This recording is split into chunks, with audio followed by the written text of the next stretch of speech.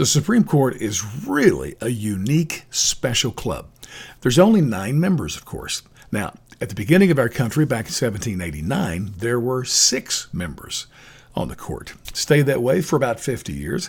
They added 2 more, and then later on added another one, giving us our 9. So there is precedence to say that you can change the number of the Supreme Court if you want to. So Democrats want to take back the presidency and the Senate, and then they want to do what's called pack the court. And that's where you add a bunch of liberal-leaning judges to the court so they can get more control over our individual lives.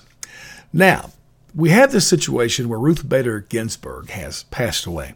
And I have to tell you, a second thing about Democrats, and I don't understand this, why did they not prop her up? Like Weekend at Bernie's. Throw some sunglasses on her and ride her around town in D.C. with the top down.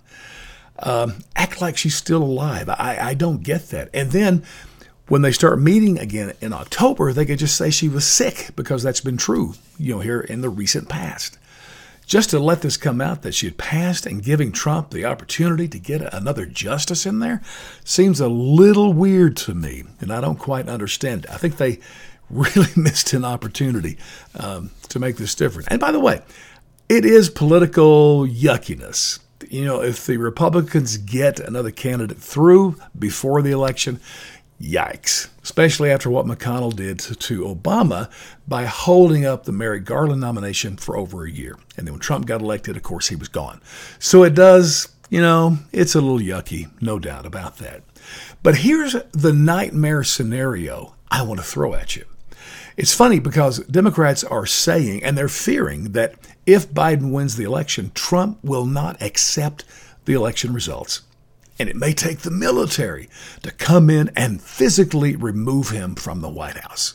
They're scared to death. But at the same time, they're publicly saying that if Trump wins the election, they're not going to accept the results. And they've promised to contest it in court. Think about this terrible possibility that it gets to the Supreme Court, like it did in 2000 between Bush and Gore, with no nominee there, with no justice replacing Ginsburg. That means the vote's probably going to be 4 against 4, no matter what the decision. It's going to be a tie. Now, people are afraid that practical civil war is going to break out anyway. But can you imagine if it gets to the court and then there's a tie? Because then there will be no settlement for who knows how long. So that's the nightmare part I was telling you about. So I don't know. It's crazy, but you know what? Can we all just not get along?